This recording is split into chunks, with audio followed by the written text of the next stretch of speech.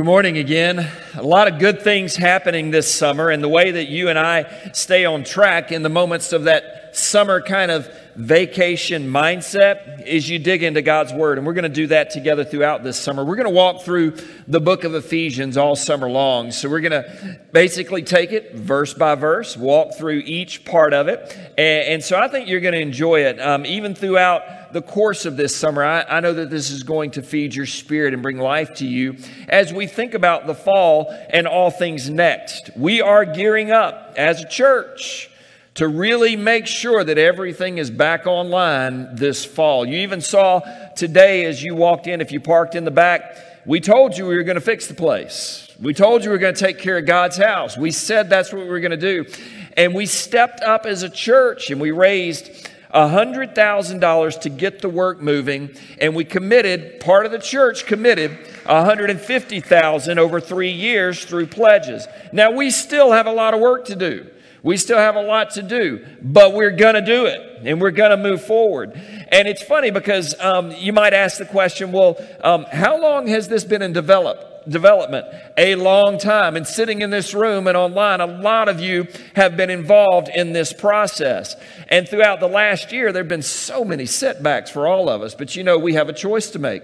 We can either stay stuck or we can commit to what we were going to do and move forward. And I think it's time for us to continue to move forward, right? So it's exciting, the things that are ahead for us as a church. Students, we're really proud of you. For all of our graduates, Summer gives you this moment of recognizing the importance of life. You students going to camp. Last year you couldn't go to camp. This year you were able to. Even as we retrain leadership principles here at Calvary over the course of the summer, we're all about moving forward to what God has for us. And I think the book of Ephesians, as I looked at books that we could study together, the book of Ephesians is one of those books that really gets you to think about how important it is to be a part of the body of Christ that we call the church. Church is not just a building. Church is not just a place to go. As we walk through the book of Ephesians together, what you're going to see is that God has an eternal purpose to complete His body, which is the church.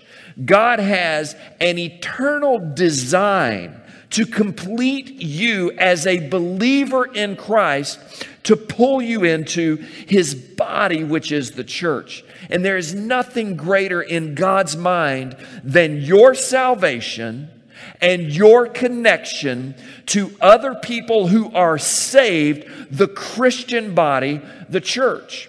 And God's purpose to do that is very important in our lives. It's more than just a place to go or a box to check.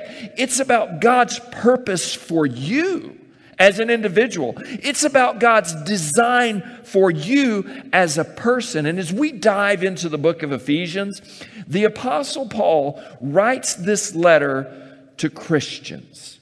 And he writes it to people who would be around Christians, because becoming a part of the family of God through faith in Jesus means something way more than going to church. The letter that we're going to look at in the book of Ephesians, the Apostle Paul writes this letter from prison in Rome. He's under, at this point, perhaps house arrest. He's surrounded by soldiers. He can't leave Rome. He's one of the emperor's prisoners. And yet, in the midst of this, he writes to the church and the Christians, the followers of Jesus, those who claim the name of Christ. He writes to them in Ephesus. This letter that we go through, as a matter of fact, written to Ephesus, is very important. Ephesus was one of the top 3 economic, political, and regional impact zones of the ancient world. Ephesus was the place that all commerce would travel through in Asia Minor. You might know that as modern day Turkey. It's a whole region. And Ephesus controlled that region. So the letter that you and I are about to study throughout this summer, and we're going to read, this letter wasn't just written to a group of people and Christians in one location. This letter would impact all of that part of what we would know as Europe today. This one letter that we're going to study. That's how important it is. And the overarching theme is that God is going to do everything within His power to build and complete His body, which is the church. Now listen, that's how important it is, this Bible that we have, but this letter that we're going to read. And Ephesus actually was housed to one of the 7 known wonders of the ancient world.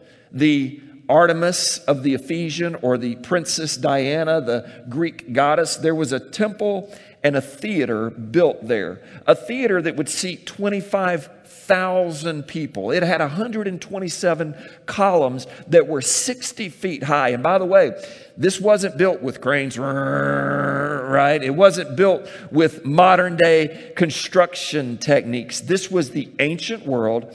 And this place where this letter goes is house to Christians who live in this community, who are a part of a worldwide trade empire. And you begin to read about people from Ephesus, like in Acts chapter 18, Aquila and Priscilla. Who were Aquila and Priscilla? Well, they were highly influential business people located in Ephesus. And they perhaps were the first people to finance and house the first church there in Ephesus, from which the gospel, the message of Jesus, the body of Christ, people who would have their hearts and lives changed by Christ would flow from this one location to that whole area of Europe. Fascinating. These are some of the backdrop details of the letter that we're going to read. So when we get to the first words that Paul would pen to these people, these believers, to the church, to the body of Christ, let it sink in how big of a deal it is that even today you can read this letter and you, if you follow the Lord and you believe in Him by faith, and He is working in your life and in your heart, and He's working to change you. Listen, the church has never been perfect because it's made up of imperfect people.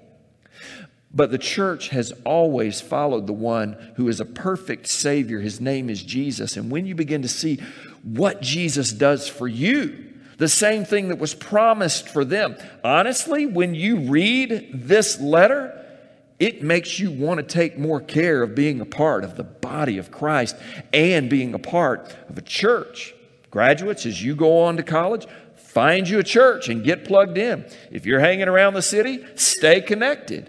You connect to the body of Christ because that's what God's purpose is for you. And we read together these first words. I'm only able to do an introduction, but we're going to take the whole letter this summer, not this morning, and we're going to work through it together as we learn about really what it means to be a child of God. Today, I've called today's message The Blessing of Salvation. When's the last time you thought about your salvation, being saved, your soul being rescued from hell? Your soul being valued so much by God that He would forgive your sins through His Son Jesus, and He would change your eternal destiny, much less also because of that work so hard in this world to change your life.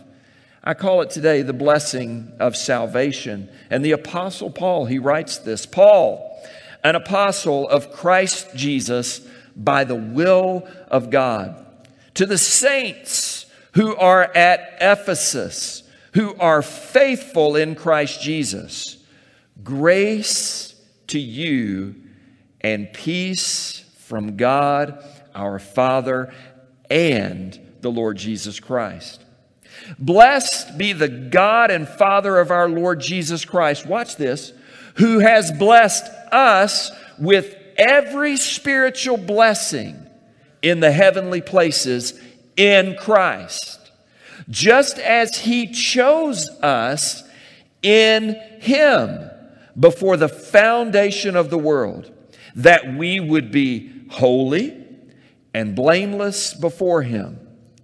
In love, He predestined us to adoption as sons and daughters through Jesus Christ to himself, according to the good pleasure of his will, to the praise of the glory of his grace, with which he favored us in the beloved.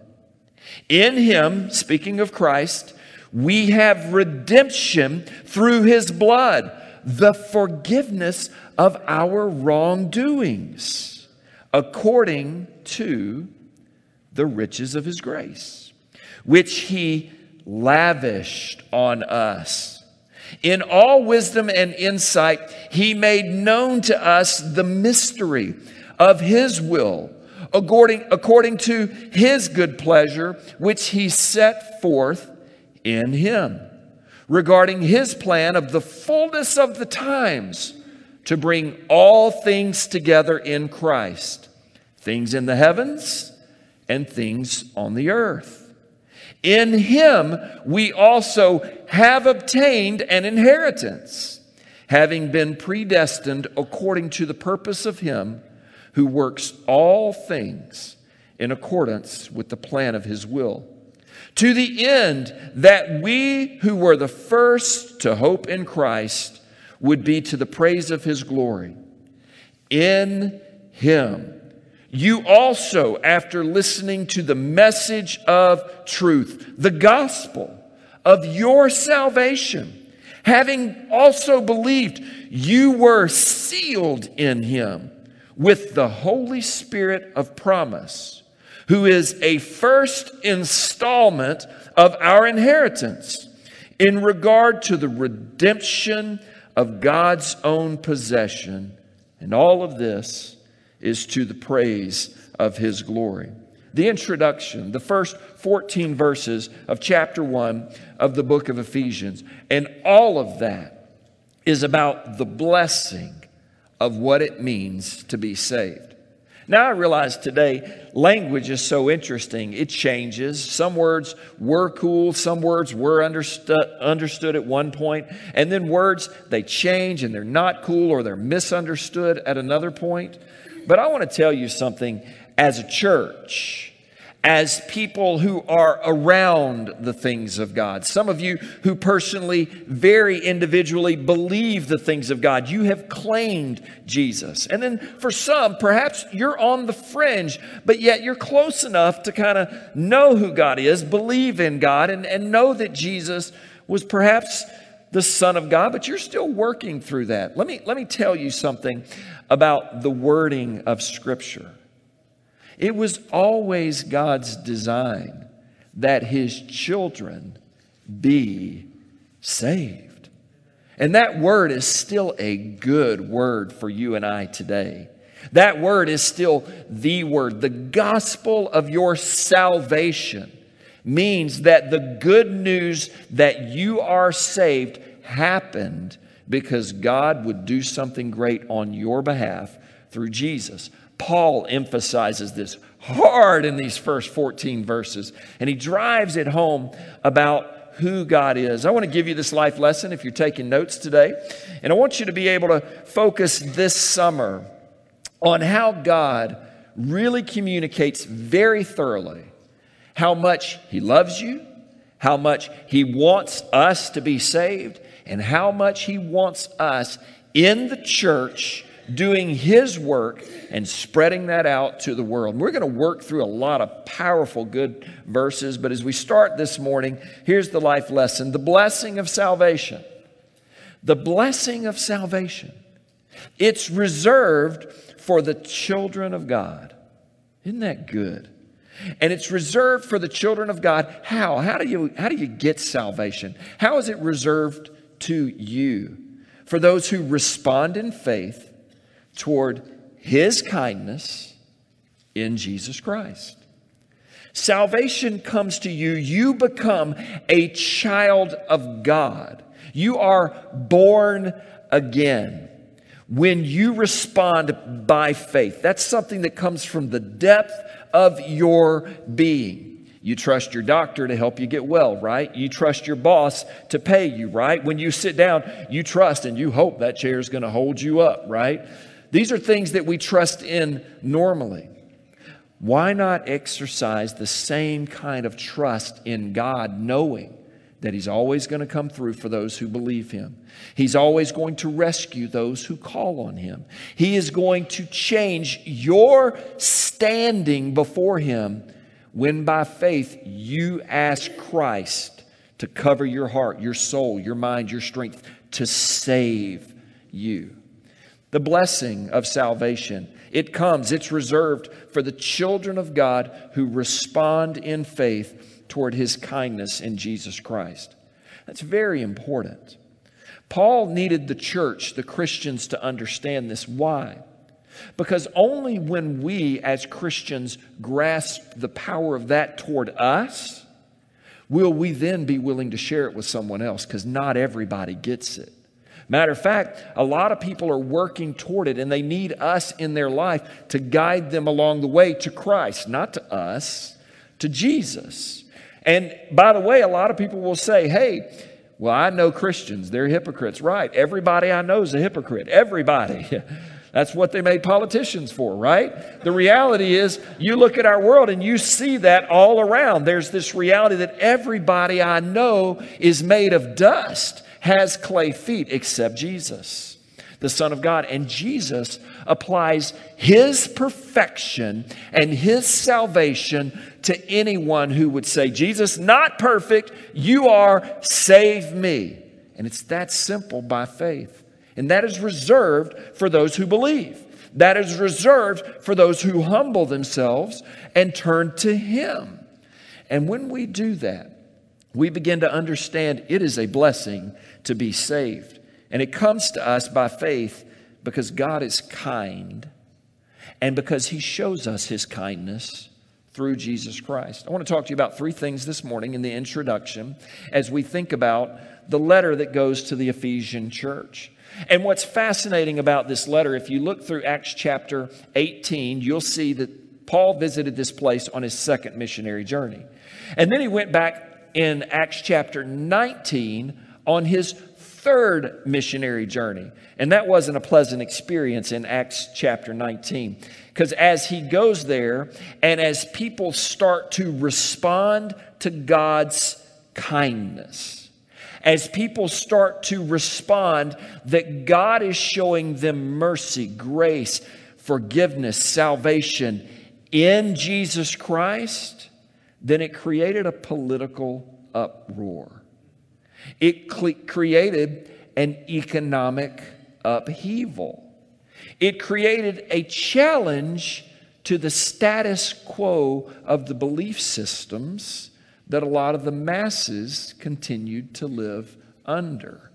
Now, do you think that the letter of Ephesians is appropriate for us to look at today? As Paul goes into that moment and he begins to tell people about Jesus, here's what would happen. Acts chapter 19 is fascinating. There are people that not only get saved because they believe in Jesus, they get released from bondage. People begin to get released from the problems that they face and the spiritual battles that were going on around them. The culture of Ephesus worshiped Artemis, the goddess over their region, and they worshiped her in another form known as Diana, one of the Greek goddesses in the pantheon of Greek deities that people believed in. That was the culture. But those gods could do nothing to help people deal with their problems. Matter of fact, it was as if all the people were created for the goddess's pleasure. And so it's fascinating because as Paul begins to talk about freedom in Christ, belief in Jesus, healing through Jesus' name, there are certain people that have demons come out of them. Certain people who were using their life to make money for other people, they come out of that. And when someone is set free from making money for someone else, it makes the person who they were making money for very mad. And so in Acts chapter 19, you have this. Matter of fact, people, as they began to believe in Jesus at Ephesus, they began to burn their books that were devoted to the foreign deities, to the gods that weren't helping them, that weren't on their side, that were just muses and thoughts in the whole process. They began to burn these things. As a matter of fact, there's a record of how much silver, all of the stuff that these people create, this great bonfire of all the trash in their life, and they burn it up. It was like 138 years worth of the average working person's wage, and they burned all of this up. But that's how committed people became to Christ at Ephesus when he began to set them free from bondage. That's how real Jesus became to this church, to these people in Ephesus. And so much to the point that the political leaders and the business people were like, we got to get Paul out of here. We got to persecute these people because they're ruining our business and they're causing chaos in our government because they're turning to a ruler that we can't see, can't control, can't contain. These people are causing problems in Ephesus. Isn't that interesting? When Jesus begins to set people free and people begin to follow him because they get saved, other people get mad. Other people start calling them names and ridiculing them and singling them out and saying they're crazy and all this stuff.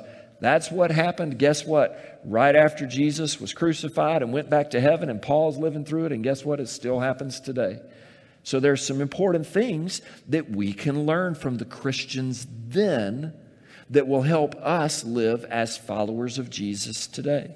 Here's the first thing that helps me, that stands out when I think about the blessing of salvation and how that comes to me, how that comes to you, how that comes to anyone who would respond to God's kindness toward them through Jesus Christ. The first thing that stands out that Paul emphasizes to begin his introduction is the character of God.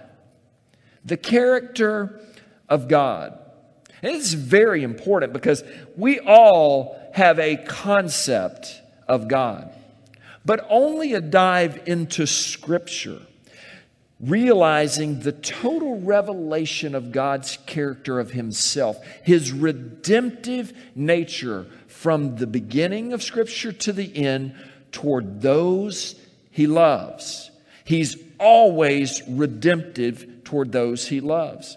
Only understanding biblically his character helps us stand firm as his children in the world that we live in today. And Paul needed to help the Ephesian Christians realize this, just like we do. The character of God. The first thing that stands out is that God actually has a will. Paul begins his introduction. He says, Paul, an apostle of Jesus Christ. How? By the will of God. Do you realize you cannot thwart God's will in your life? You cannot thwart the will of God. You can't mess that one up. Paul, you think about it. Paul had this baggage, by the way. Paul, before he's the great apostle Paul, and he's revered by the church and by people of all generations, you realize that dude murdered people? You realize he had a past that he was not proud of? He had some baggage that he had to work through. But when Jesus saved him, it was a blessing. When Jesus redeemed him, it was something good.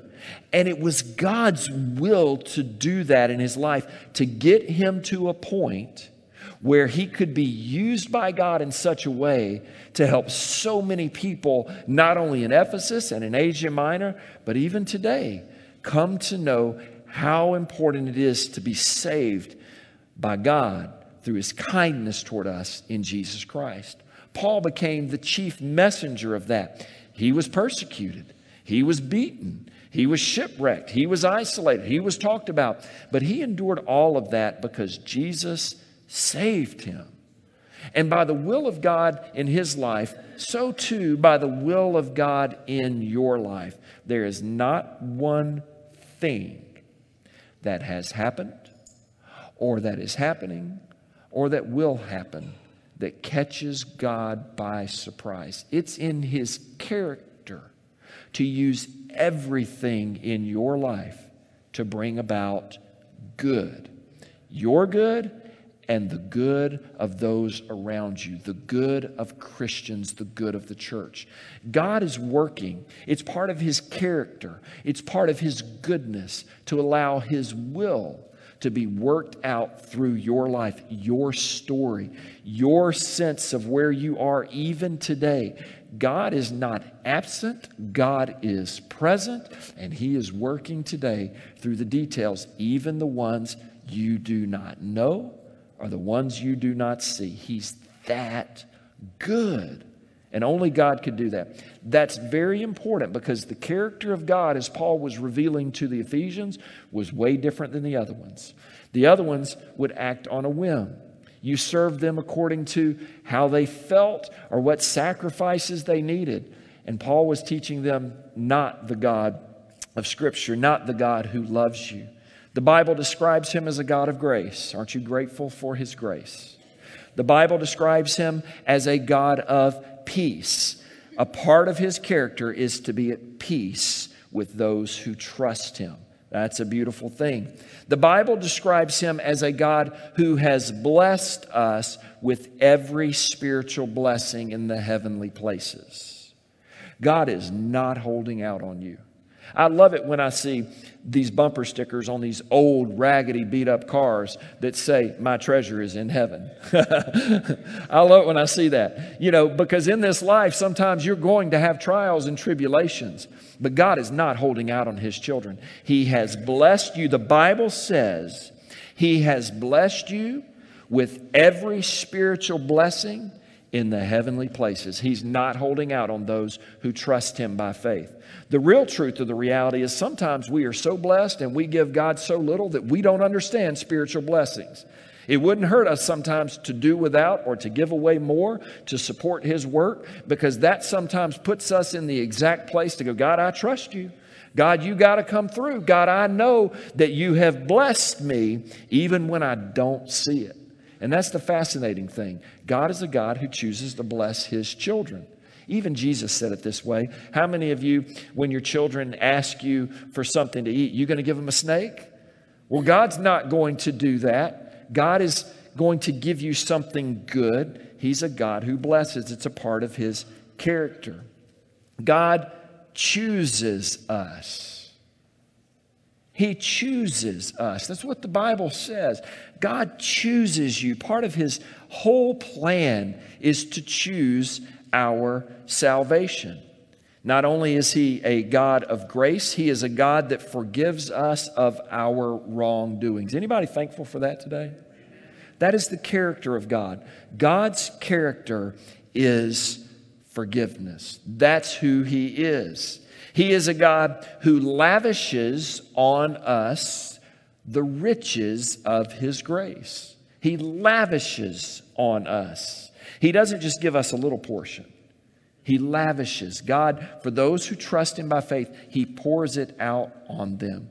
He is a God who not only has a will, He has a plan to bring all things together in Christ. He's not a God who's willy-nilly. He's working everything according to plan, and His time is perfect. It says He will bring all time together in Christ, all of it. We don't see that.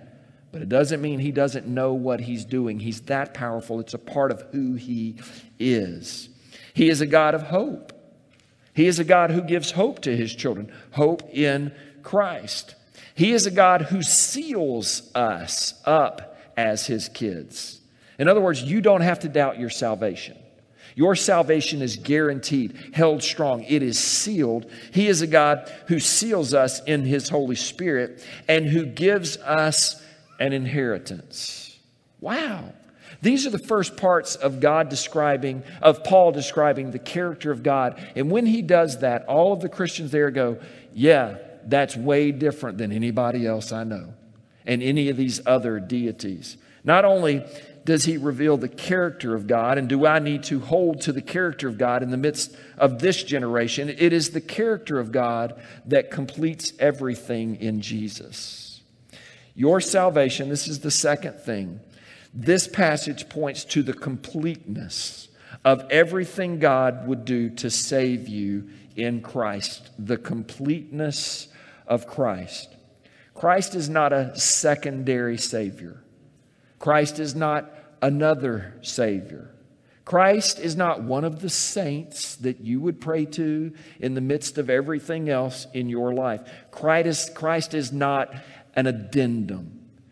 Paul helps the Christians understand when it comes to your salvation, it's Christ or nothing. It is the total completeness of Christ. Look at this. Paul writes the letter to the saints and the faithful in Christ Jesus. He writes it to those in Christ Jesus. Today, everybody wants to feel good and be a part of something and a movement and a group. They want to fit in. That's just kind of the way that our world is going this generation. But listen, Paul helps Christians understand you are saved because of the completeness of Christ over your life. Salvation comes not by your good works. We'll look at that a little bit later. Salvation comes not by you worshiping Christ and some other God just to make sure you got fire insurance. Your coverage is completely and totally dependent upon the sufficiency of Christ. Look at how he says this. In love, remember, God loves you. So in his love, what did God do? He predestined us to adoptions as sons and daughters. How? Through Jesus Christ. There's a bunch of people that argue a lot over these whole topics of God's foreknowledge. Yes, God has foreknowledge. He's God.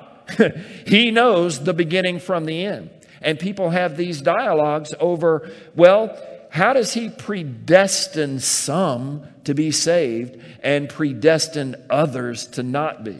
That is a bad misunderstanding of Scripture when you look at it. Because what Paul helps us grasp even today is that you are foreknown and you are predestined. It is God's predetermined plan to save us. How? Through Christ Jesus. There was never a moment from the garden fall in which God covered Adam and Eve with the sacrifice of an innocent animal, all the way through Scripture when you see the sacrifice at the Passover of the lamb, all the way through the New Testament when God has Jesus sacrificed as the Lamb of God who takes away the sins of the world. There was never a moment that God didn't determine that salvation would happen through the completeness of Christ, period. It's not on us. It's not on someone else. It's the completeness of who Jesus is that makes us sons and daughters of God. How? Through Jesus Christ. God favors us, he says in verse 6. How? In the beloved. We have redemption. How? Through his blood and the forgiveness of our sins. We are lavished with the riches of grace. How? In him.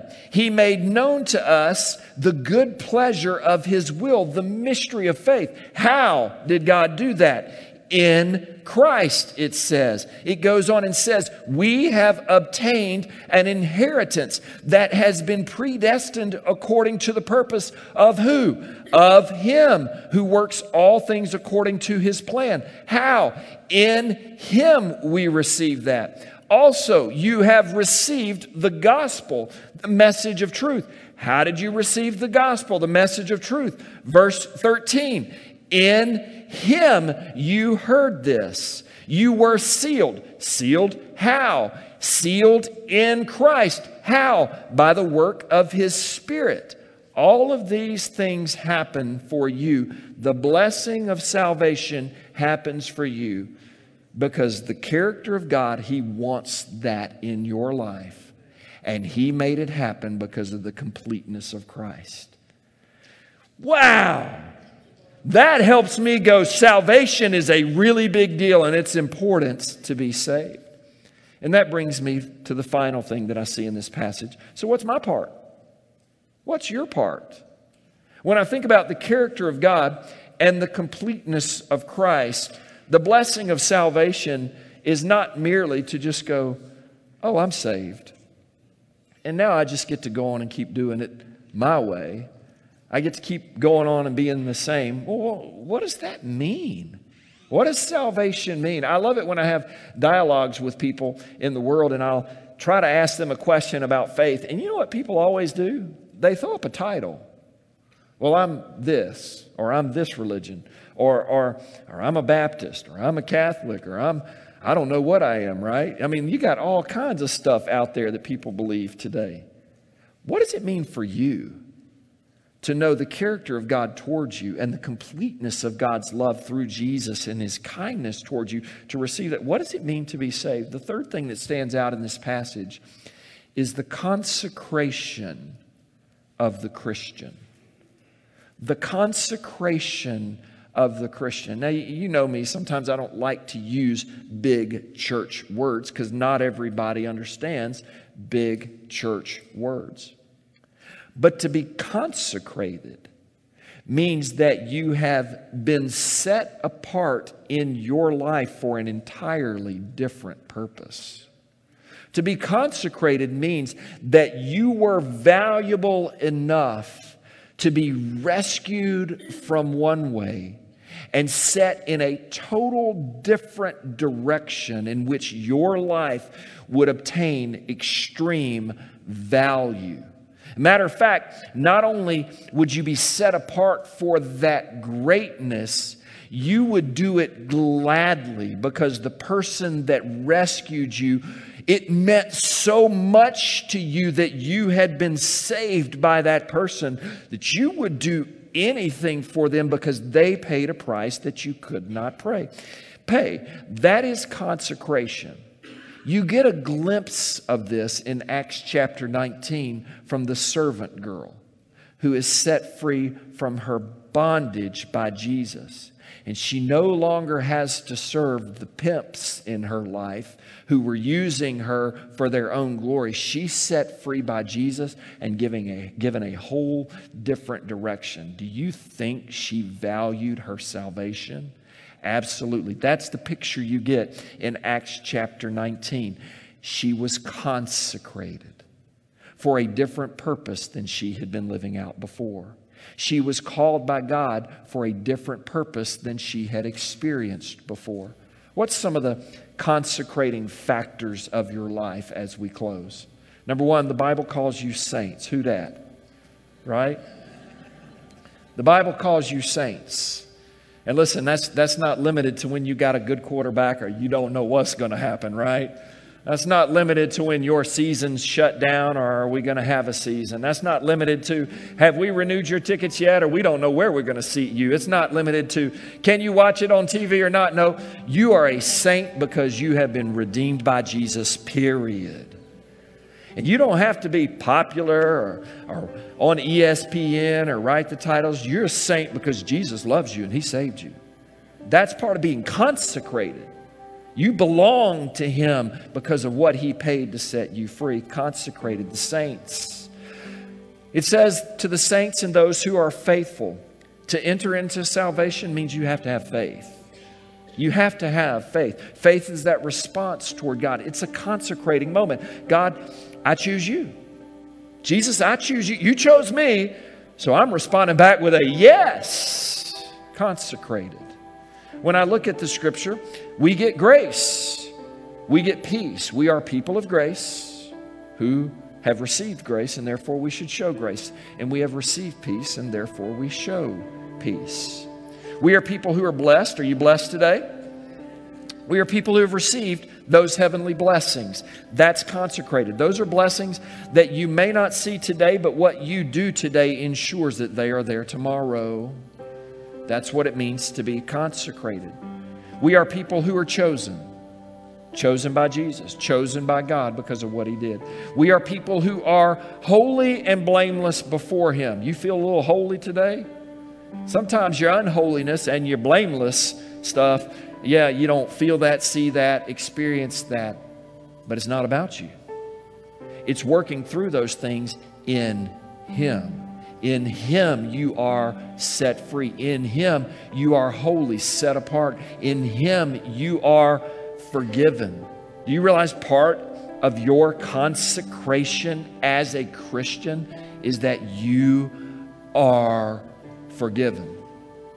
Now, people are not going to forgive you. Your friends, when you cross them, you'll find out who your friends are. Or when they don't like you anymore, when they don't need you anymore, or when they don't want to talk to you anymore, when you've been rejected by someone. Listen, Jesus is with you there. You don't need their approval. You need His grace, mercy, forgiveness, and His love. You're loved. That's part of the consecration of the Christian. You're loved. There is never a moment when you are without God's love. Never. That's the consecration of the Christian. We have riches which are lavished upon us by His grace. We have obtained an inheritance. You have a home in heaven. Guaranteed. There are many rooms in my Father's house. And if it weren't so, Jesus said in John chapter 14, I would have told you. But where I'm going so that I will prepare a place for you, that where I am, you may also be. There's an inheritance waiting on you. You are consecrated because you have the Holy Spirit dwelling inside of you. You are sealed with the Holy Spirit of promise. The moment that you professed genuine, authentic faith in Jesus as your Lord and Savior, the Holy Spirit came and entered your life. Don't let anybody mistake, misinterpret, or misuse Scripture to tell you that if you don't have this and you don't have that and you're not doing this, you're not saved. Baloney. You have been sealed, consecrated by the Holy Spirit of God, who calls you, who seals you as a child of God. This all comes when you believe in Jesus authentically, genuinely. You become a part of the church, and that's why Paul would write in these first few verses, it's important to be a part of God's eternal plan to build His church. That's why it matters. The character of God, the completeness of Christ, and the consecration of Christians who take the blessing of salvation and they begin to let it not only influence their lives, but they share it with others. What a great book. What a great way to start summer, right? And what a great way for you to continue to think about what God is doing next. Can we pray together? As we bow our heads and we close our eyes today, I don't want to miss a moment. Perhaps for those of you in our online family or for those of you in the room today, there may be someone today. And as I talk about the completeness of salvation in Jesus Christ, you're not certain that you have that. Sure, you may have gone to church. Sure, you may be familiar with the word God, the name Jesus, the things of the church. But it's not something that's been personal to you. You've never said yes to the kindness of God toward you through His Son, Jesus Christ. And you've never said, God, genuinely, I need to be saved by Jesus today. If you know that is you, and right now that is stirring in your heart, that is the Holy Spirit speaking to your heart right now. That is the Holy Spirit trying to help you understand. He wants to seal you up as a son, as a daughter of God, to bring you into the family of faith. And you can enter that family of faith by genuinely from your heart right now saying, God, thank you for loving me. Thank you for being the kind of God that would reach out to me. And thank you that you did it through a perfect Savior, your Son, Jesus.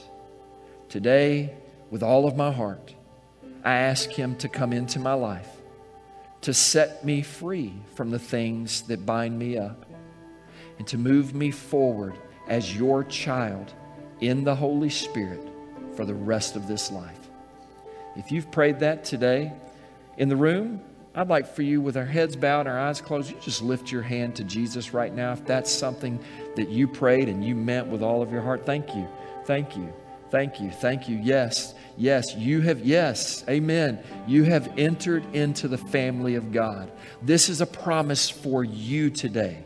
And God never breaks a promise. For those of you online, if that's something that God has done in your life today, then I'm going to encourage you, send us a note. Let us know who you are and what you did today in praying to Jesus to save you. That's what it means to be a part of the church, the family of God. Today, many of you have walked into it, and I thank God for that. Father, I thank you for all of your children today, sons and daughters who have been adopted in by your love and your grace and your mercy toward us in the beloved Jesus Christ, your Son. Thank you for those who today have claimed salvation in Jesus' name. And thank you for those who are continuing to work it out and walk through it, even in the midst of this world. Strengthen your church, build your body, and do your work even in our generation as we trust in you. In the mighty name above every name, the name of Jesus. And all God's children said together, amen and amen. Look, it's so good to worship with you on this first Sunday of the summer. And let me encourage you, continue to be a part of what's next at Calvary. We are going to continue not only to build the church and fix the church on the exterior and some interior things, we're going to build you as people, as leaders, as we get ready to launch into a wonderful fall. Thank you for giving to our online family. You can do that digitally. For those of you in the room, you can do that as you leave. Look, if you missed out on the moment to be a part of the next building campaign, continue to give your gifts. Continue to think, but not just think and pray. Make that 3-year commitment, that 3-year pledge. We're going to knock this thing out together. We're going to continue to be the people of God working hard in New Orleans because we're the saints, right? And we're the people who are going to make it happen because Jesus has saved us. And we're going to help other people know who He is. And that's our purpose as a part of His plan. I'm so grateful for you.